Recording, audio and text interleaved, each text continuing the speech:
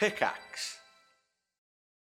Families have a lot going on. Let Ollie help manage the mental load with new cognitive help supplements for everyone 4 and up, like delicious Lolly Focus Pops or Lolly Mellow Pops for kids. And for parents, try 3 new Brainy Chews to help you focus, chill out, or get energized. Find these cognitive health buddies for the whole fam at ollie.com. That's OLLY.com. These statements have not been evaluated by the Food and Drug Administration. This product is not intended to diagnose, treat, cure, or prevent any disease. When you need mealtime inspiration, it's worth shopping Kroger, where you'll find over 30,000 mouth-watering choices that excite your inner foodie. And no matter what tasty choice you make, you'll enjoy our everyday low prices, plus extra ways to save, like digital coupons worth over $600 each week. You can also save up to $1 off per gallon at the pump with fuel points. More savings and more inspiring flavors make shopping Kroger worth it every time. Kroger, fresh for everyone. Fuel restrictions apply. Today, I'm going to teach y'all how to think your way to happiness. Now, this may sound absolutely insane because you may have heard research about what determines whether people are happy. So, for example, there are studies that show that if you make $100,000 a year or more, then that correlates with happiness. People who are in sexually fulfilling relationships are more likely to be happy. But there's a big fundamental problem with the research we have on happiness, which is that it tells us who is happy, not how to become happy. So if you're sitting there reading this research, right, that says, okay, I need to make 6 figures and I need to have a sexually fulfilling relationship, you can't really wake up one day and say, hey, I'm going to make 6 figures today and I'm going to find a sexually fulfilling relationship. The problem with the research on happiness is it doesn't show us how to actually become happy. And that's what I'm going to share with y'all today. Hey y'all, I want to talk for a second about HG coaching. A lot of people wonder, why do I need to sign up for coaching? Can't I just DIY it? Can't I watch another YouTube video? And you're right, you can absolutely do those things, which is why we offer those resources. But one thing that I found is that people who try to do things by themselves take a really long time to do it. And my experience has been that the earlier that you get your life together, the better your life will be. So coaching is designed to not help people treat mental illness, but discover things like what you want out of life, what's holding you back, how to conquer procrastination, and how to find motivation. And I have worked with each and every one of our coaches. I work with them for 8 weeks to make sure they're of the highest quality and they really represent what we offer at HG. So if y'all are interested, check out the link in the description below. Now, it may sound kind of bizarre, but it turns out that the most important thing that you can control for your own happiness is actually your thoughts. Now, this may sound surprising because isn't happiness about emotions? Because if I'm depressed and sad all the time and I wake up and I feel ashamed of myself and I'm so depressed and it's hard to get out of bed, it's hard for me to be happy, right? That makes perfect sense. So isn't it about emotion? Well, it turns out that if you look at research on psychiatry and psychotherapy, that emotions are a big part of it. But if you really look at what we do in psychotherapy, it's not just fixing emotions. In fact, the goal is to decompress emotions so that you can help your patient start to think clearly. And the real change that we see happens when our patients start to think clearly and think in a healthier way. Now, that may sound kind of confusing because you're kind of saying, what does that mean to think in a healthier way? How do I do that? So let me give you all just a simple example. Let's say I go through a breakup. This is a fact. And since there's a breakup, my body has all kinds of physiological attachments. There's less oxytocin. Maybe I get a drop in my serotonin level. All kinds of stuff is happening to me physically and emotionally. But whether I'm happy or not after the breakup depends on my thoughts. So if after the breakup I start to think to myself, oh my God, I'll be alone forever. My partner will be able to move on because they're better looking and everyone is interested in them, but I'm such a POS and no one's ever going to want me. Those thoughts are going to keep us in a very unhappy place. On the flip side, if I am resilient and if my mindset is different, and let's remember, what is mindset? It's actually thinking. If my mindset is thinking, I can think things like, hey, you know, this relationship was really important to me. It's sad. I'm going to grieve and it's going to hurt for a while, but we grew up into different people. We've been dating for 4 years and we have different views on life. So it's like, it's okay for it to end now. I appreciated it while it happened, and while it hurts, it's probably best for me in the long run. Same situation, same physiologic response, two different modes of thinking. And if we look at the evidence-based practice of psychotherapy, what we find is that cognitive reframing, which is literally changing your thoughts, is the most effective or one of the most effective coping skills that you can teach someone as a therapist. Just to contrast that, people who focus exclusively on emotions tend to actually stay stuck. So we even have research that shows that people who focus on emotion-focused coping, which means that I'm going to just manage my emotions all the time, don't actually fix their problems. It's the people who are able to make cognitive shifts and look at the world in a different way that are able to fix their problems as well as become happier. And for some reason, as a society, we've sort of lost sight of how to think and how important thinking is. So we're going to teach y'all a little bit about how to cultivate the right thinking. So let's start by understanding the precise sequence of thinking, emotions, and being unhappy. So thankfully, we have research on this where people have done even things like brain scans. And what we've sort of discovered is that the sequence of events that lead to unhappiness start with thoughts. So what usually happens is I have a thought. So the cognitive thought happens first. And following the thought is an affective change, which means an emotional response. So I will think to myself, oh no, I'm going to be alone after this breakup. And the second I have that thought, I will feel an emotional reaction. That thought will bring the sadness out. And if you pay attention to your own experience, you'll find that usually negative thoughts start first, and then they will activate emotions, and then the emotions will spur more thoughts. Now, this is when we get into things like thought loops, right? So I start to think to myself, I start with, I'm going to be alone forever. And then I feel sad. And then the sadness breeds more negative thoughts. I start stalking them on social media. I start, sitting around and listening to sad music. And there's some kind of affective change, emotional change that then propagates further thoughts. And y'all may have experienced this negative experience of a thought loop where you can't stop your mind from thinking. And when I worked with patients who have thought loops like this, what they want more than anything else is to just stop thinking. And instinctively, they know that the thinking is the problem. And this is why they reach for things like substances or video games or technology or whatever, any kind of distraction to shut off the thoughts. This is why people will drink a lot of alcohol before they pass out, because I need to stop the thoughts. And why do we reach for those kinds of things? Because we haven't been trained at how to cultivate the right thoughts. And it turns out that the scientific evidence mirrors people's experiences, that if we really look at the origin of mental illness, it starts with a thought, then there's an emotional response, and then there is this really important step called a perseveration or a rumination of thoughts. And when the perseveration and rumination, which means we keep thinking the same thing, rises and rises and rises, that's what eventually leads to psychopathology or mental illness. So thought, emotion, more thoughts that we can't break out of, mental illness. And so how do we fix this situation?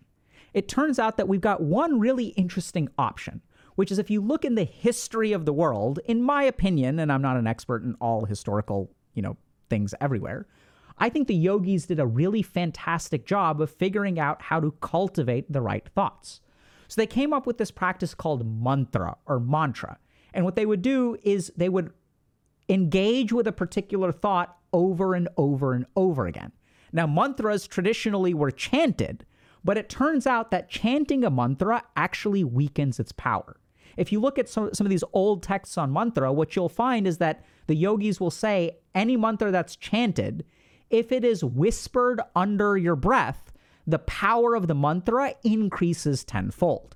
So instead of saying things out loud, we actually want to repeat them softly to ourselves. This is what the science of mantra says. And it turns out that there's a very fascinating neuroscientific correlation for this. Hey, it's Kaylee Cuoco for Priceline. Ready to go to your happy place for a happy price? Well, why didn't you say so? Just download the Priceline app right now and save up to 60% on hotels. So whether it's Cousin Kevin's Kazoo Concert in Kansas City, go Kevin, or Becky's Bachelorette Bash in Bermuda, you never have to miss a trip ever again. So download the Priceline app today. Your savings are waiting. Go to your happy place for a happy price. Go to your happy price, Priceline. So when we say things out loud, this is something called phonotyping, and it actually happens from the cerebellum. So it actually happens in a primitive structure of our brain, kind of in the back of our brain. And if you look at sort of the subjectivity of saying things out loud, what you sort of find is when you're speaking, you're not really paying attention, right? The two are sort of opposite.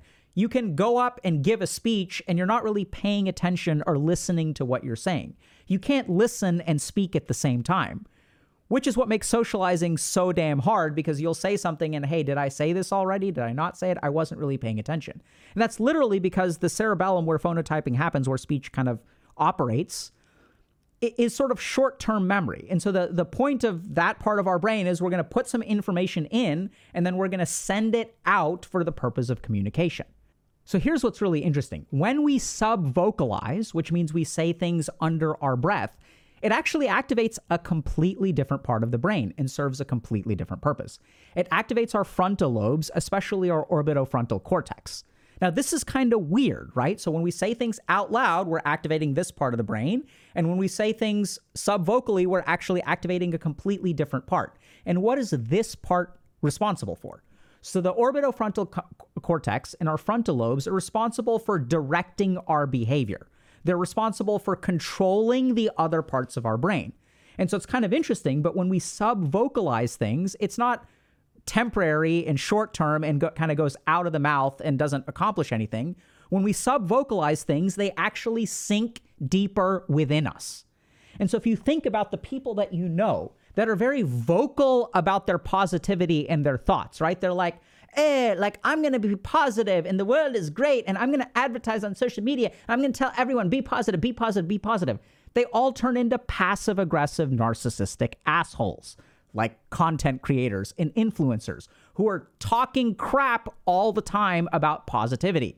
But the moment they get upset by something, and I guess I'm guilty of this as well, they rail at everyone else and all the positivity goes out the window. You may know these people who have all this false positivity that they're advertising all the time. We even have a term for it, which is virtue signaling. I'm going to signal to the rest of the world that I am good in some way, and that will be a substitute for actual virtue.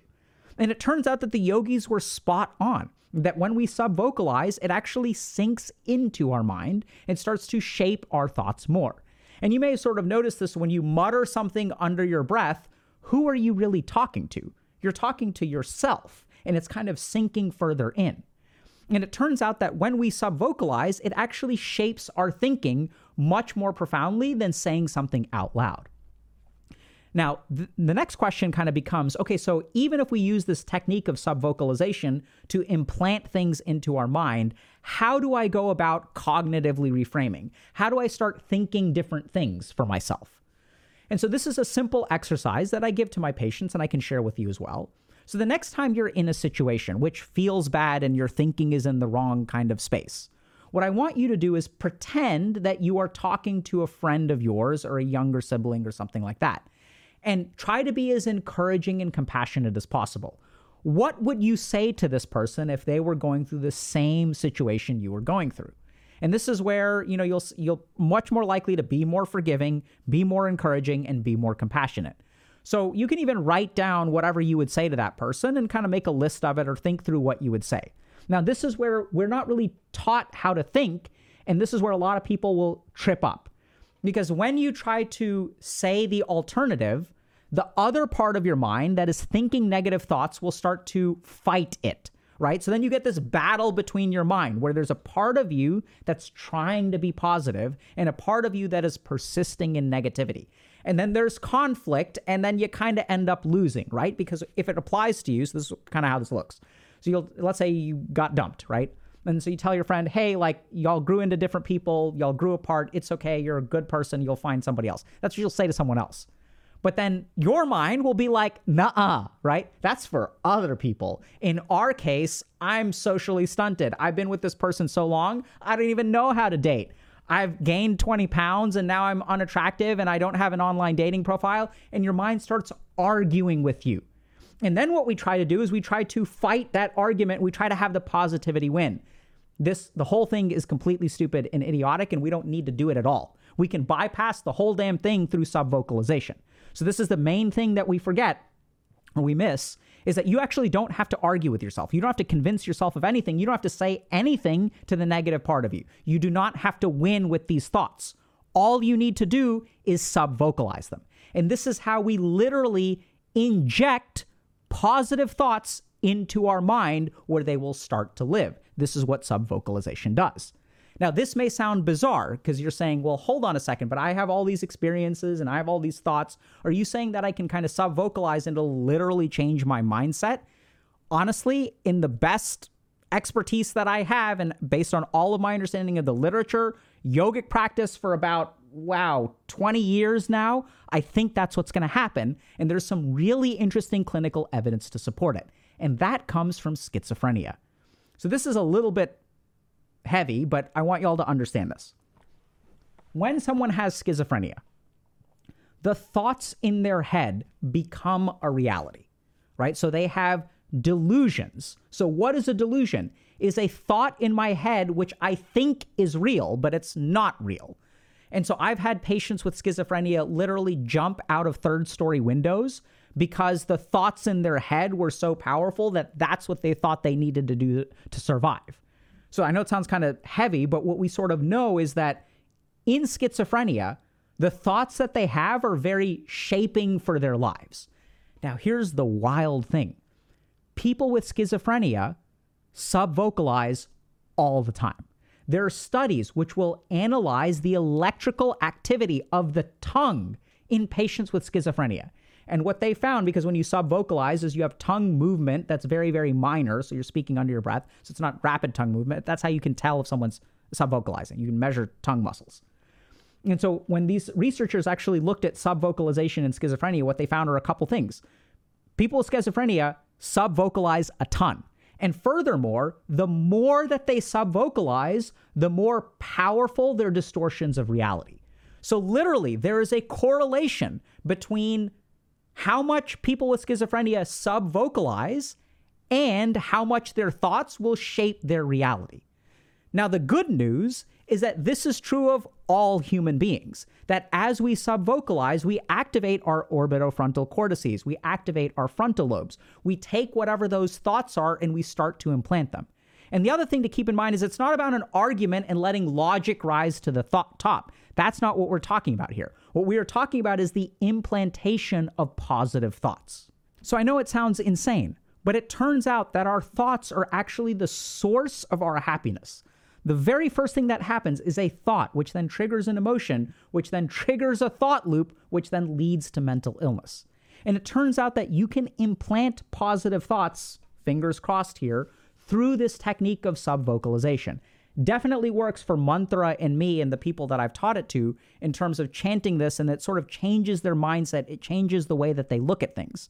And once you change the way that you look at life, it allows you to live life in a healthier way.